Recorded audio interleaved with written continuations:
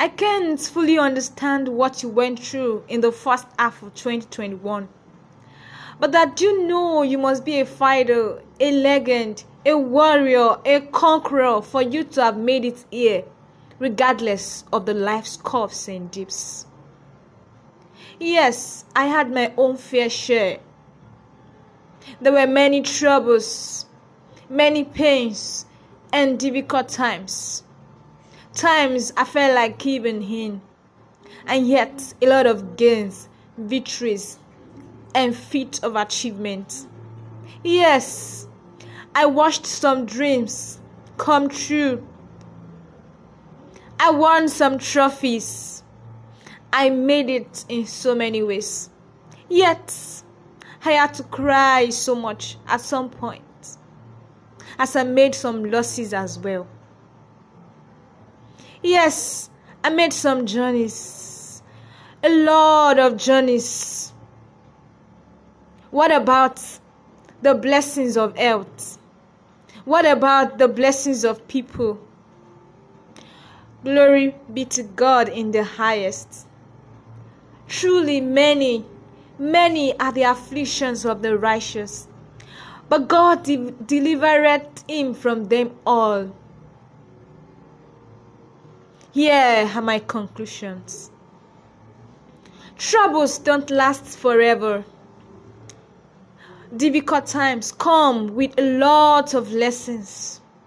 They try us and press out our finest content, if well handled. After giving up or stopping comes the dead end. But light shines as we keep trying and moving forward. God is ever faithful. That's my most profound conclusion. The God is ever faithful. My pains were not without gains. My losses were not without lessons. I learned not to struggle to be everywhere or do everything.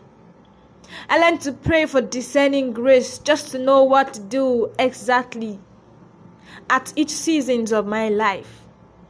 I learned to be strategic, focused, and consistent. I learned to love myself, communicate with myself, keep in touch with myself, and never to be carried away by the things which I see. I learned to build myself up from the inside out with all intentionality. I learned to be deeply rooted in God and His Word so as to be deep, not superficial, weighty, not fickle, strong, not feeble. Oh, what a beautiful moment I had. Times I learned so hard. The times I laughed so hard. The time that I even cried other. Yes, but God is ever faithful. Had it not been God who was on our side, oh, may Israel say. Dear friends, whatever you've been through, whatever your own story is not yet over. What worked months ago might not work again. This is the time to reflect on the past moment. Refresh your visions and rewrite your goals. Re-strategize and redesign your plans. But first, be genuinely grateful to God. So I ask you, what are you grateful for? What is it that you are grateful for? Or do you want to count the losses and forget the gains? What are you grateful for? Happy New Month, and cheers to a fruitful season in this second half of the year. That was it. And I'm asking you again, what are you grateful for? Good afternoon, good morning, and evening, depending on where you're listening from and when you are listening.